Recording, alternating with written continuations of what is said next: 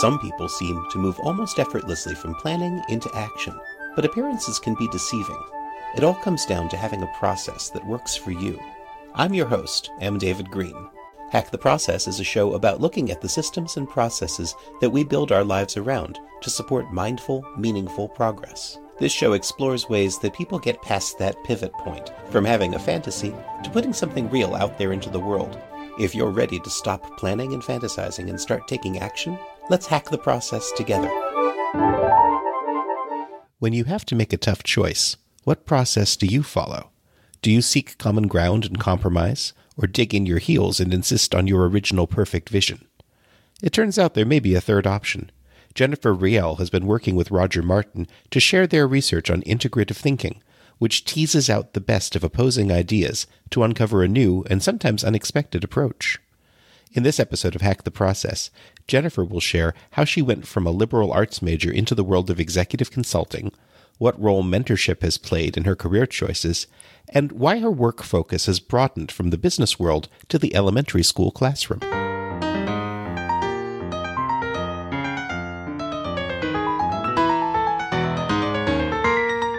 Today, I'm talking with Jennifer Riel. She has a book out recently called Creating Great Choices, and I believe you're also a professor at a business school, correct? That's right. I teach at the Rotman School of Management at the University of Toronto in Canada. The Rotman School, and you're teaching, I believe, with your co-author, correct? Yeah, he taught here for many years. He's the former dean of the Rotman School. So Roger and I started working together. I was actually a student of his. So my original background, I have a liberal arts degree, English literature and history. Obvious for someone working at a business school, but that would be my undergrad. And I was working as a creative. I decided to get an MBA and learn the secret handshake, all the language of business that I didn't know. Met Roger, who was then dean, and he asked me to work with him when I graduated. He asked me to stay for a year and said we would work on taking this theory of integrative thinking and building it out into something teachable and learnable. And that was 12 years ago. So integrative thinking now, and I know that that's been the core of what you've been doing, I guess, for the last 10 years. Can you give us all a thumbnail overview of what that means?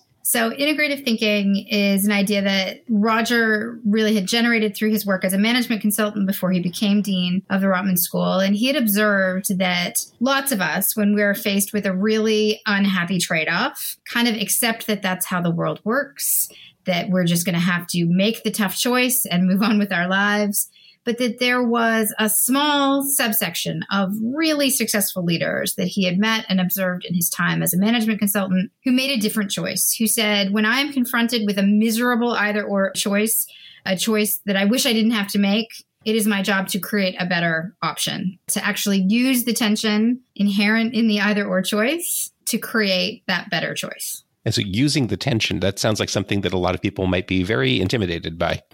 Yes. And I think if we go all the way back to when I first started working with Roger, he was in the process of publishing a book called The Opposable Mind. He tells great stories of highly successful leaders, CEOs of great global companies like A.G. Lafley from Procter & Gamble, Isidore Sharp from the Four Seasons. And he talks about how they made these choices and then seems to suggest that we all would be better off if we could do it too. But he doesn't really have a process for us for how we might do it. If it doesn't come naturally, it came naturally to AG, it came naturally to Izzy. It didn't come naturally to me. And so I wanted to dive in and understand how someone could leverage the tension of opposing ideas. What does that look like? What does it feel like? What are the steps that you could go through so it's not such an intimidating idea, but rather a process or a methodology you can follow? It's a difficult concept to visualize. And can you tell me what it means, though, to take advantage of opposing ideas and really leverage that? I'm trying to picture it in my own mind.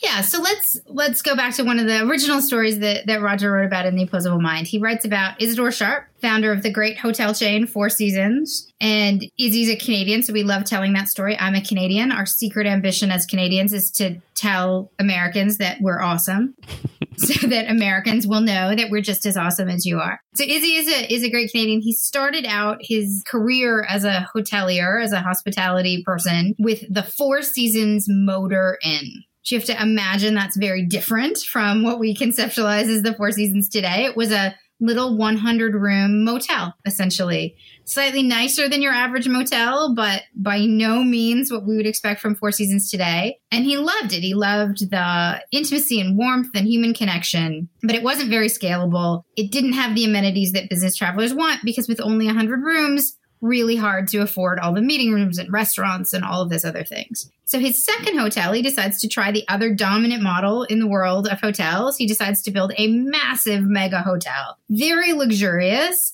1,600 rooms, every amenity a business traveler could ever need, highly successful, easy to scale. You can afford every amenity because you have so many rooms.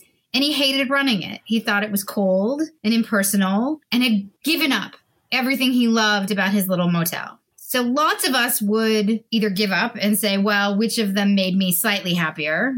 I can run these little motels and never really scale to the level that I want, or I can make a lot of money running these big hotels, or I can try to find the compromise, the middle ground, a medium-sized hotel like Goldilocks, right? If small is too small and big is too big, then maybe I'll just build a medium-sized hotel. But the problem with that, of course, is it's neither small enough to be truly warm, intimate, and human. It's not big enough to have all of the amenities of the big hotel. It's a miserable compromise. It's not as good as either one. And so what Izzy wanted was a better answer. He wanted a hotel chain that gave you even more warmth, intimacy, human connection, feeling of home than you can get from that small motel. But even better amenities, exactly the amenities that a business traveler truly wanted and needed to feel productive and connected. So the way he did that was to say, well, there are things I love about the small motel, things I love about the large hotel. I can't just squish them together into a Frankenstein option. I need to conceptualize the problem differently. I need to think differently about what I truly value and question some assumptions. And the assumption he fundamentally questioned was around what luxury really is. He had a hypothesis that even though his big convention hotel was extremely opulent, had really sort of obsequious service, that actually the business travelers spending time there weren't terribly happy to be there. And if you travel for business, you might recognize this feeling, right? It's another night in another hotel that isn't home.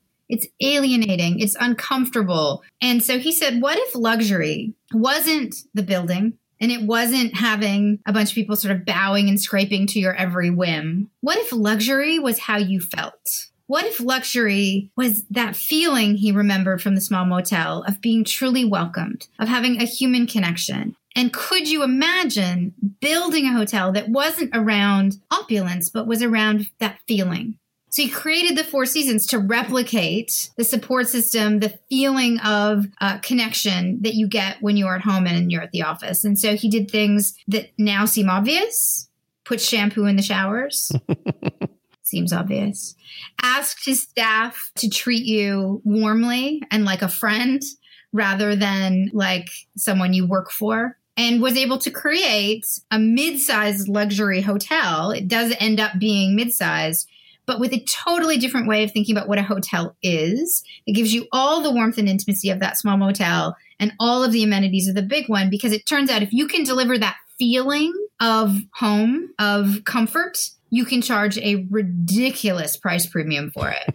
If you stay to the Four Seasons, you know it's a ridiculous price premium. And yes, the hotel is perfectly lovely, but it's designed not to be over the top opulent. It's designed to make you feel totally comfortable, totally welcomed, and totally at home. So the choices that he was working with had to do with whether he focuses on small and intimate or large and sort of off-putting but opulent. And he was able to marry those two by finding the best of both. Yes, that's the idea. So that's a lovely kind of choice to be able to make. When I hear like opposing choices, what I immediately think of is people who are in conflict, people who are on two different sides of a situation.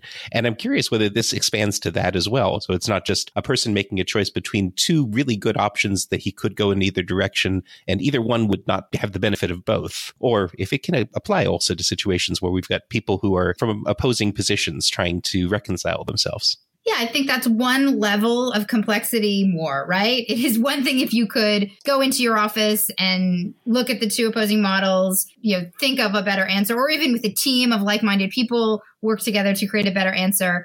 It does become harder and higher stakes when I hold one model and you hold the opposing model. Because we have this sense that we learn in childhood that if two people disagree, our job is to figure out which one of them is right. We need to choose. We need to argue until one of us gives up and says, fine, we'll do it your way. But that is premised on this notion that in a complex social system, we can somehow find this independent, verifiable truth. That's almost never been the case in my managerial career. Right? We don't know for sure. We just know what we believe and the evidence that we bring. And so integrative thinking is also about saying, I hold a model. I like it. It's really good. It feels like a great and right answer to me. You disagree, and that should put up a little flag for me. My natural instinct will be to tell you why you're wrong. Instead, integrative thinking suggests that I can ask you to say more. I can ask you to share more about what you believe and why you believe it. I can do the same. And our goal should not be to decide which one of us is right, but to see whether together we can come to a shared understanding. And we've seen the most profound outcomes of this work actually with the folks, the colleagues that we do work with who work with educators. So we've been teaching this to MBAs and executives for about 5 years. And we had folks come back and say, it's great that you're teaching highly successful leaders how to make better decisions. Could we start just a little bit earlier? Right? Could we actually take elementary school kids, high school kids, and give them a tool for understanding their own thinking, building empathy for the perspectives of other people, and creating new answers? What would that look like? And so we've seen a lot of the kids who've been trained in this talking about the fact that, yes, it helps them solve problems at school. Yes, it helps them with their coursework, but it helps them relate to their parents differently. It helps them relate to their peers differently. We've actually heard from some parents that they see that in their kids as well. It's fascinating. And as you were saying earlier, some people seem to be born naturally with this skill and some people need to have it trained. I'm curious how you managed to put together a program that would allow people to train in this ability. So for me, this was about deconstructing the stories we'd heard. What did they actually seem to do? And then building out, almost using design thinking, a test and learn approach. I tried a bunch of different ways. Roger and I worked together over a long period of time to say, okay, well, we believe that probably in order to create a better answer, you've got to dive deeply into the models, right? Understand them more deeply and really question some of the fundamental assumptions about them. So what would be tools for doing that? You've got to then start to challenge and play and push and look for new insights out of holding the model's intention, and what would be questions or tools or prompts you could use. And then how might we help people think about what a recombination or an integration of the models would look like? And so we built out a 4-stage process that we think helps groups as much as individuals. Groups are more effective, we find. Integrative thinking is an individual skill, but it's a team sport. I like the way you put that. It's helpful to have others around you to push the thinking. So 4 steps that you can go through when you are confronted with that tough either or. Should we be centralized or decentralized? Should we be standardized or customized? Should I be a specialist or a generalist? Should I focus on the short run or the long run? The sort of eternal either or choices that every organization, every individual, every leader struggles with. So you said it's a 4-step process that you put people through. Can you describe how that works? Absolutely. So step 1 is fall in love with the opposing models. This sounds ridiculous at first, I recognize, but my initial instinct was to say, well, if you've got an either or, there's an obvious tool to default to that we all learn in childhood. My mother certainly told me, you got a tough either or, you get out your legal pad, you draw the line down the middle of the legal pad, you go pros and cons, right? That's what you're supposed to do when you face a tough either or. We tried that and we found that people tended to fixate on what did not work about these models. It made it really hard for them to imagine that a better answer was possible. They tended to get frustrated and say, let's just choose. Let's just figure out what's the least worst here and move on with our lives. And so we instituted this rule that says at the beginning of the process, when we are seeking to understand what we might want to take forward with us to our better answer, really seek to fall in love with these models and understand what works about them. So we talk about it as a pro-pro chart rather than a pro-con chart. That was a gift from some grade 10s who were working on this with us. Natural marketers that they are. So we ask you to think about it from a couple of perspectives. So let's say you were thinking about, should we be centralized or decentralized as an organization? Should our sales team be centralized or decentralized? we'd ask you to think about it from the point of view of your customers, your employees, and your shareholders, for instance, 3 or so really important stakeholders, and really ask yourself, what would they get if we were totally centralized? Why would that be a fantastic and brilliant answer?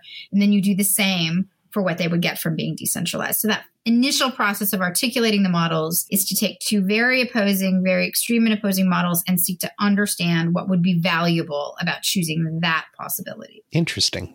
I like the pro approach. I've heard people say that in brainstorming, you should not throw out any ideas. And I think a lot of people, myself included, find that a little bit difficult in conversation, but modeling it around what are the positives about each option may make that a little bit easier to swallow.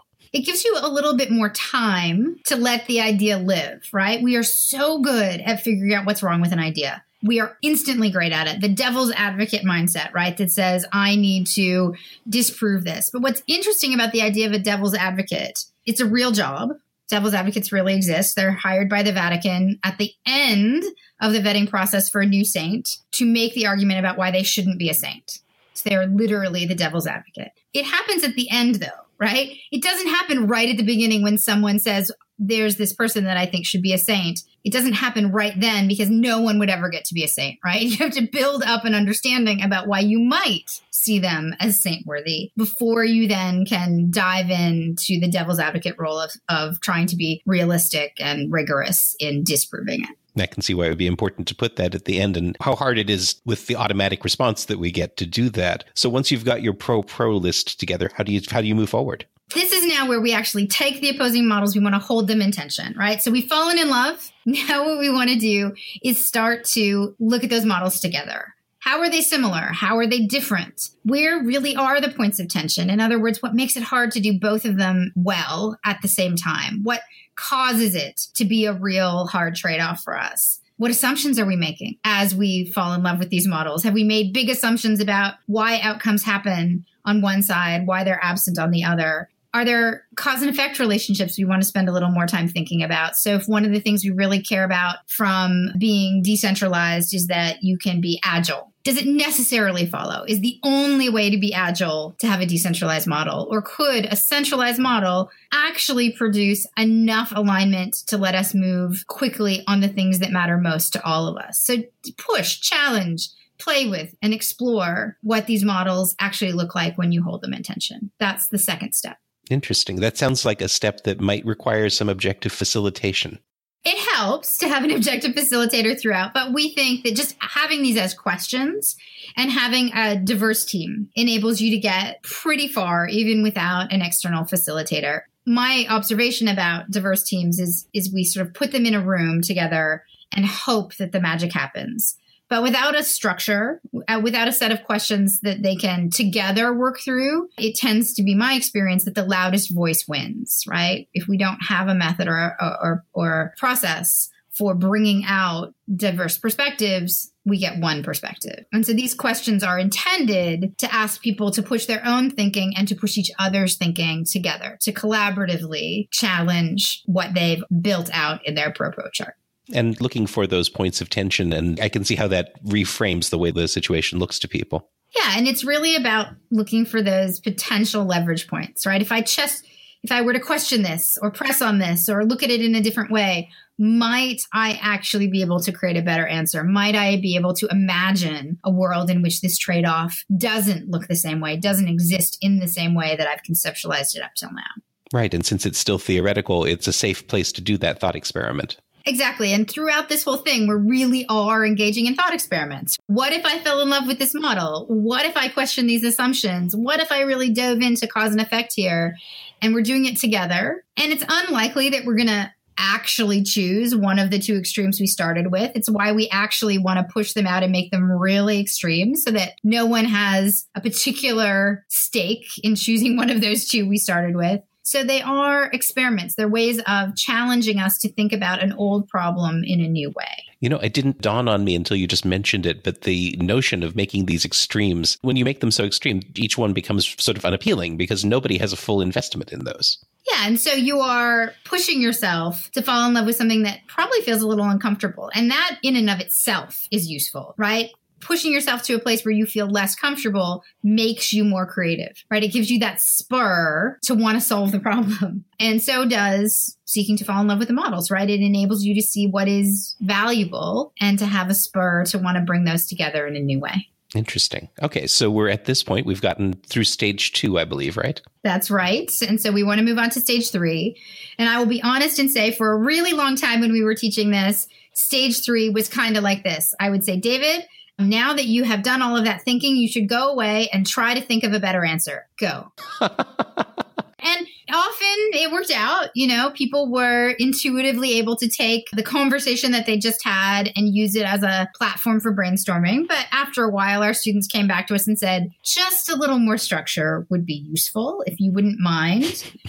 How might we go about conceptualizing what a better answer could be? So at that point, Roger and I went back and we thought about every story we'd heard. All of the folks he'd interviewed for The Opposable Mind, the students he and I had taught, the executives we'd worked with, all of the folks who had attempted to use integrative thinking. And we asked ourselves, was there a pattern in what they did, in how they combined the models? So what did that look like? And might we, out of the pattern, pose questions to people? And it turned out, as we looked at it, there were 3 dominant ways people combined the models. And we could translate those into 3 questions people could ask as kind of search mechanisms for a better answer. So some people did what we thought the dominant pattern would be. They looked at the 2 models and they said, I really like one core important thing from this model and one core important thing from the other model. All the rest of it is largely irrelevant. I really want these 2 things. How would I start afresh with those 2 things? Combine just these little hidden gems from the models. So it's not so much that I want to be centralized or decentralized. It's that I want agility and alignment. And so how could I use agility and alignment as the new design principles and build something new and cool, interesting, starting from those places? That would be one question. So how might I take a little piece of each model, throw the rest of it away, and build something from those little pieces? That was the first question. We also, though, saw people really be in a position where one of the models was much more appealing, right? They really liked it a lot. But it was missing some core, fundamental, important element of the other model, right? So there was something that really mattered on the other side that was preventing them from just choosing the first model that they liked so much. In this case, they did something kind of counterintuitive. They doubled down on the model they liked in such a way, they even extended it. They pushed it even further, but they did so in such a way that it got them just the one thing they cared about from the other side. So the example I often use here is there's a film festival in Toronto called the Festival of Festivals, originally now the Toronto International Film Festival. The tension they faced was whether to be very inclusive, very community-minded like they had grown up, or very exclusive and very industry-minded like Cannes. The answer for them to greater sustainability was to double down on inclusivity, to become the most inclusive film festival anywhere in the world, to take the audience and make it the centerpiece of the festival, and actually to give the audience a bigger role, to make them the jury of the festival, to have them give the awards. And it turns out that because it takes place in Toronto, a Toronto audience giving an award to a film is actually really valuable to the industry, because a Toronto audience, if you've never been to Toronto, it's a very diverse city.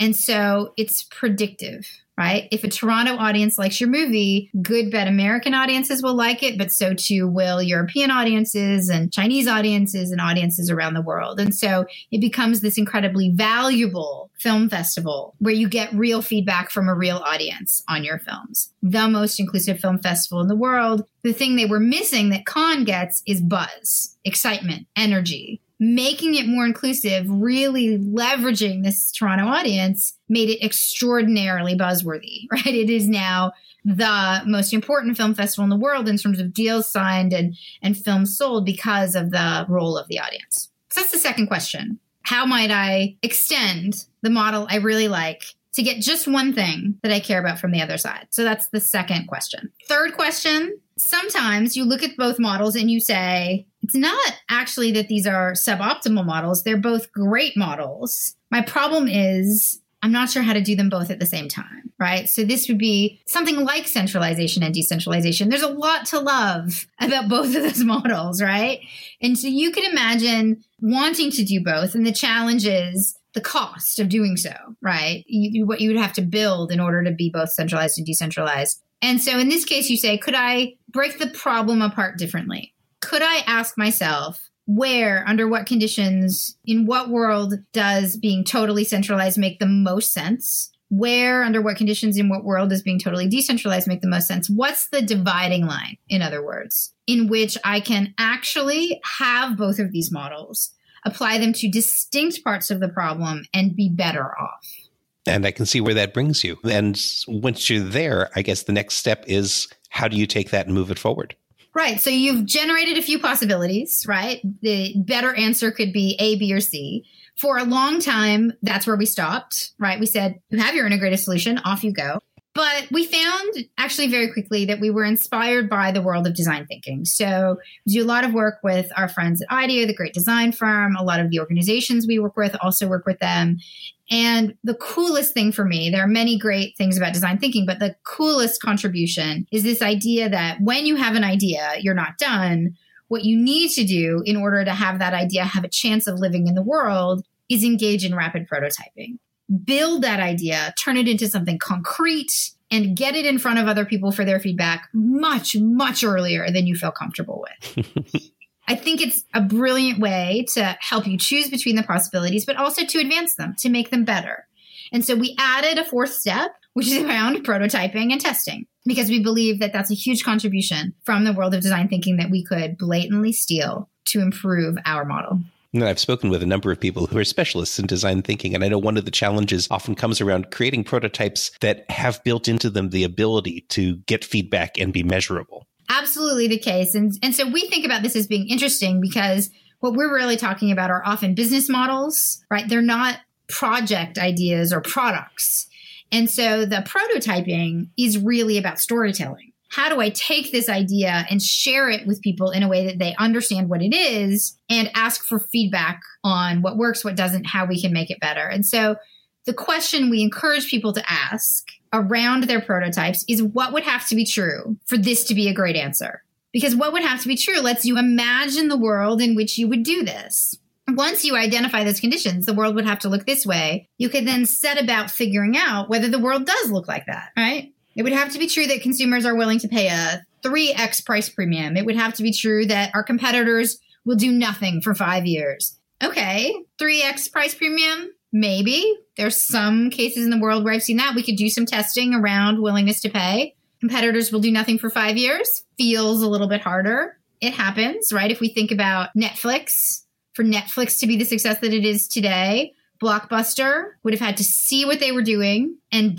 do nothing for 5 years. And they did, enabling Netflix to be what it is today. What I love about that is it takes the marketing and advertising model and turns it on its side, in the sense that with advertising, you might be trying to convince the world to be what you want it to be in order to buy your product. Whereas in this sense, you're looking at what would the world need to be in order to get value out of this product, service, or business model. Exactly. And a few different things can happen. You can say that world does exist. Yay.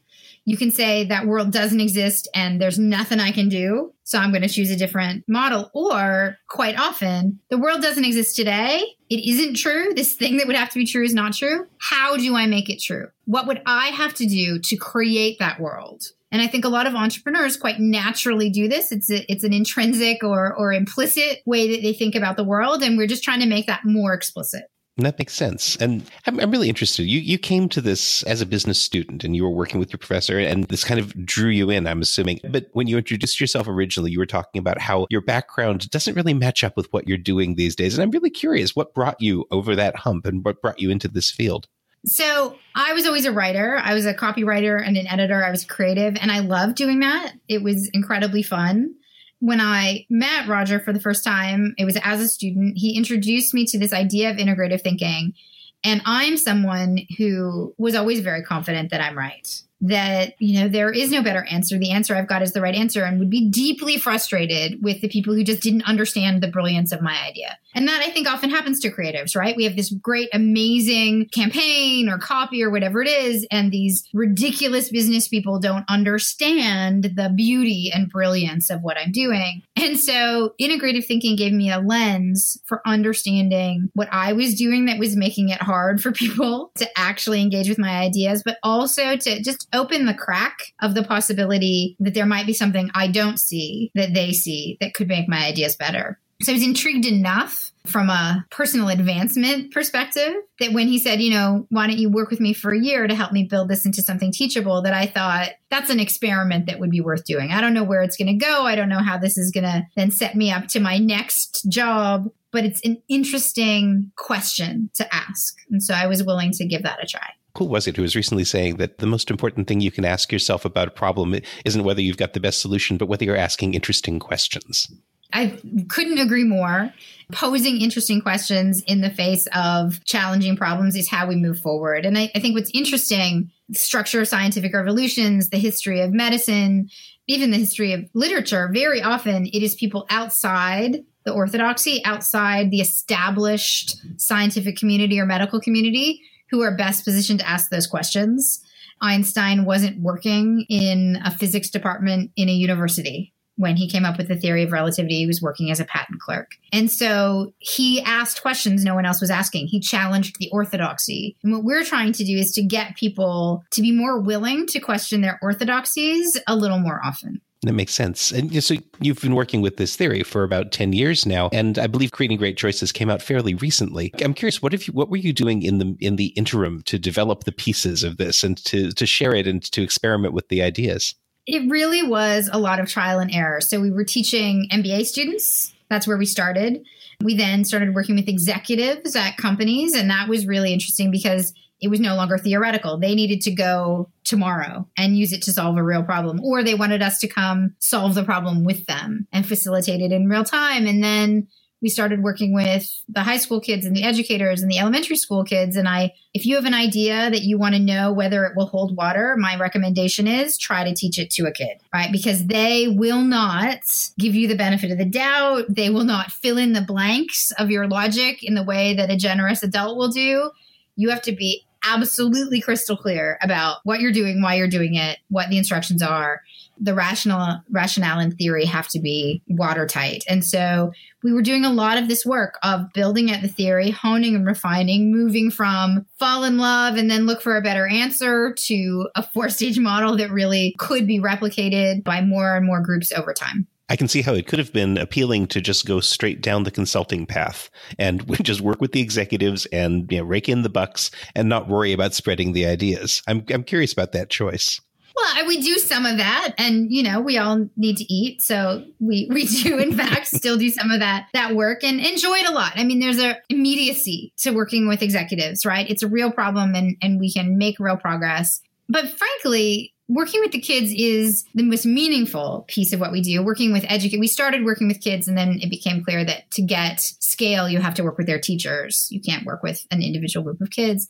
So it became really clear to us that there was a huge opportunity. If you've got a 14-year-old kid and they are facing life-changing choices about, do I stay in school or quit and get a job to support my family? Or do I prioritize the connections of my peer group over the connections of my family? And we had kids come to us and say, they were making choices in their neighborhoods where there's guns and gangs and violence, and the ability to help these kids parse these problems in a new way, see that there might be some other choice they could create to enable them to see their own self-efficacy, their ability to choose differently is really, really meaningful. And so that has been a big focus for us, and a big part of what gets us excited about this work is seeing these kids work on real problems, see what they're able to do, and walk away believing that they don't have to be choosers, they can be creators in whatever context. I can imagine. I'm curious, what was the aha moment that made you expand your thinking out to working with kids and with educators? So it's not an intuitive path for somebody who's doing business work and working with executives. I wish I could claim credit for it. Was not my idea, nor was it Roger's. We've been teaching in the MBA program for about 4 or 5 years. And we had a student who had graduated with her MBA come back to us. And she had come into the MBA from education. She'd been a special education teacher. And this student, a woman named Ellie Avishai, said, I think there's a huge opportunity in education. We should do this. And we know, there's a independent school down the street that would be willing to give it a try. Will you support me in experimenting at this independent school? We said, sure. What do you need from us? A little bit of advice, some time, the willingness to let you use the pedagogy.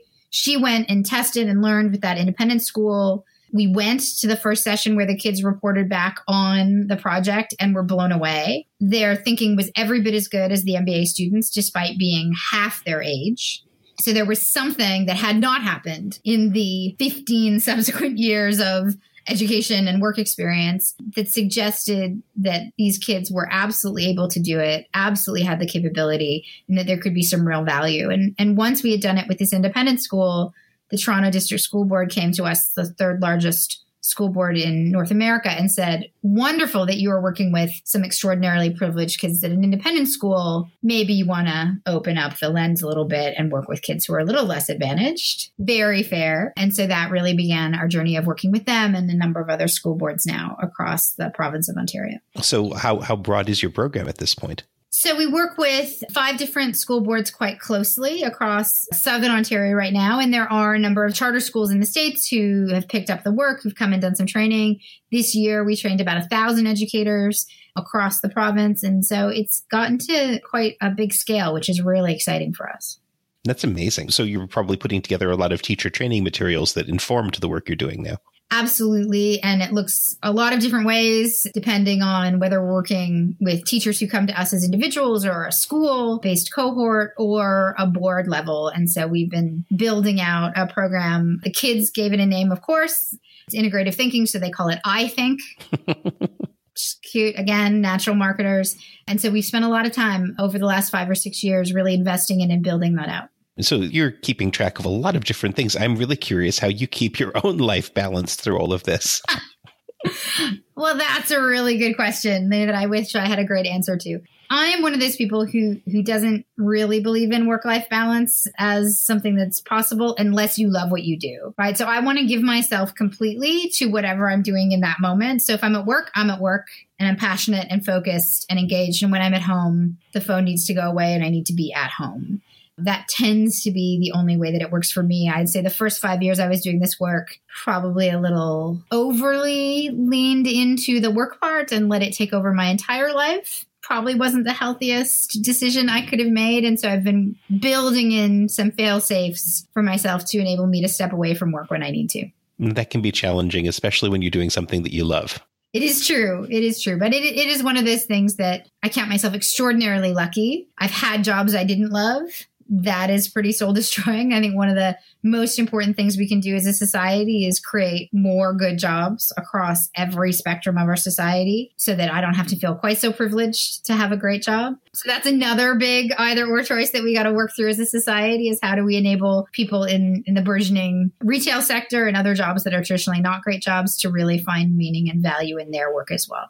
And how are you building up understanding and recognition of what you're doing? How are you building an audience for what you're doing so that people understand what it is and how to apply it? So a bunch of different ways. Things like this, talking to you, having your listeners hear about this idea that they might not have heard about otherwise, going and speaking at conferences, those sorts of traditional modes of communicating, but also, writing articles, getting the stuff out there. And then our educator community has been extraordinarily active on social media, sharing the work that they do. They are always going to be more creative and better at figuring out what it looks like in a classroom than I could be. I'm not in their classroom. And so I'm always excited to see what they're doing and the community that they build. And it really is a community for them, supporting each other in their development. Have you created like an online community for these people to get together and share ideas? So in a few different ways, there are certainly cohorts that have existing communities. There's I think, Twitter community that writes a lot and communicates a lot around the different hashtags that they have. So those would be the core places that we've built community. That makes sense. I get a couple of questions in about the way that you put these materials together, because it can be challenging enough to write something by yourself when you are coming up with these ideas all alone. It can be very challenging to work with a co-author, and I'm really curious how that dynamic worked. It's a great question. Roger and I have been now working together for about 12 years, as I said. Our relationship has changed over that time. Definitively at the beginning, teacher-student, right? So he was the master of this theory. I was just trying to be helpful. I think we're now at a point where we view each other genuinely as colleagues who have co-developed this work that he started. And so in this particular case, the way that we write together is that one of us will write a draft of something. I might take one chapter, he might take another after we've spent some time together roughing out the structure of the narrative and deciding who we want to talk to and doing those interviews very often together. So for the new book, we wanted to talk to Jørgen Vignestrup of Lego and Jack Bogle of Vanguard and a few other great folks, Paul Pullman of Unilever. We did those interviews together. We structured largely what the book would look like. And then I might go away and write some chapters, send them to Roger to play with and edit and tweak. And we iterate, sending the chapters back and forth in that way. What tools did you use for sharing information? I'm curious. We're pretty old school. We were Microsoft Word, Dropbox, I wish we were more sophisticated and we're using all of these incredibly high-end tools, but it was Microsoft Word with track changes. We should have shares in Dropbox by now. We use that one a lot. That still works. Absolutely. I mean, the track changes makes a big difference. So as you were working together, you say that the relationship evolved over the years. Did it start off more as a mentorship and did it evolve into a colleague relationship? I think very explicitly at the outset, Roger took a mentoring role to me, and I'm extraordinarily grateful. He is one of the most important management thinkers in the world, and so to have that opportunity was remarkable. And he is one of those people that once you do something well, he'll give you more to do and more to do and more to do. And I think over time, he still, I think, is my mentor. Once you're someone's mentor, that's always part of the relationship.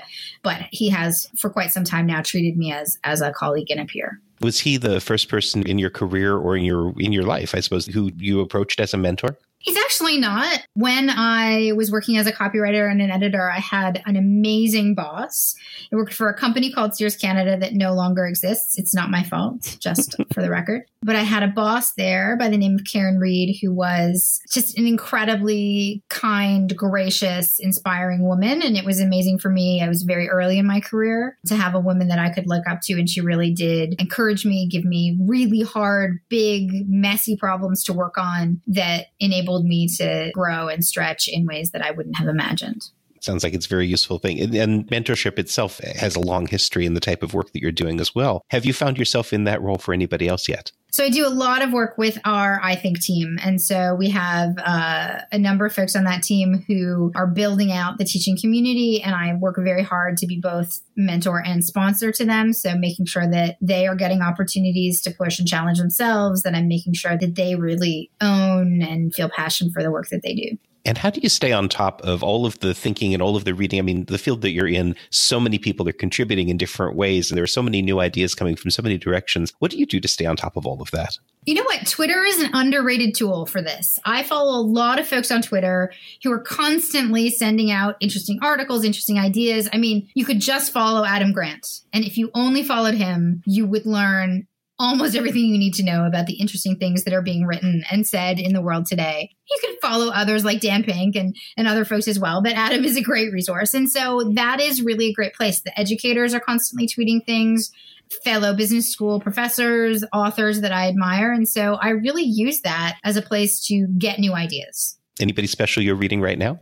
I am actually right now doing a lot of reading on democratic capitalism and the global economy. There's a project we're working on. And so I've been diving into economic theory lately. Interesting. You don't sound particularly comfortable with that yet. I'm not an economist, so it is stretching my model. But I think we're at a place now where democratic capitalism is at risk, in part because we've lost the ability to speak to each other across the left-right divide. And so we're thinking about whether there's anything we would have to say that could be useful to us in that. I'm sure you're not the only one who was thinking that the left-right divide right now is a place where integrative thinking might be very useful. It's true. So the last book I read was Joan Williams' White Working Class. fascinating read on essentially Trump voters and how we tend to, as members of a sort of intellectual elite, for want of a better term, disparage them, talk about them as dumb, talk about their values as not being terribly progressive or enlightened. And she does a lot of really interesting work on helping us think about what the white working class really is and what their values are and how they are similar or different to how we think about it. And so very, very interesting and pairs really, really well with Jonathan Haidt's work called The Righteous Mind, which is another way of thinking about how we model the world differently depending on our backgrounds and our context and how we can think differently about those things. If you can find a way for the people on the two sides of that opposing viewpoint to fall in love with each other's ideas, I'll be very impressed. I will also. So we'll see how that goes. It is a problem worth thinking more about. I'll say that. Well, I think everybody out here is wishing you the best. How can people who are listening to the show find out more about what you're doing and get in touch? I'm pretty easy to find. I am a Twitterer, so you can find Jennifer Riel on Twitter, LinkedIn as well. The book is widely available on Amazon and elsewhere, so would be delighted if you found it there. And then you can find me at the Rotman School. So just Google Jennifer Riel Rotman School and you can get in touch with me that way. Great. Jennifer Riel at the Rotman School and creating great choices. Jennifer, thank you so much for being on the show today. It was my absolute pleasure. Thanks for having me. Are you glad you listened to this episode of Hack the Process? Then take an action now. Make a note about something you just heard and how it's going to help you as you hack your own process. And let me know about it. This has been M. David Green, your host for Hack the Process. You can tweet me at Hack the Process, leave a review for the show on iTunes, and visit hacktheprocess.com to check out the show notes for this episode and join our community of process hackers. Thanks for listening.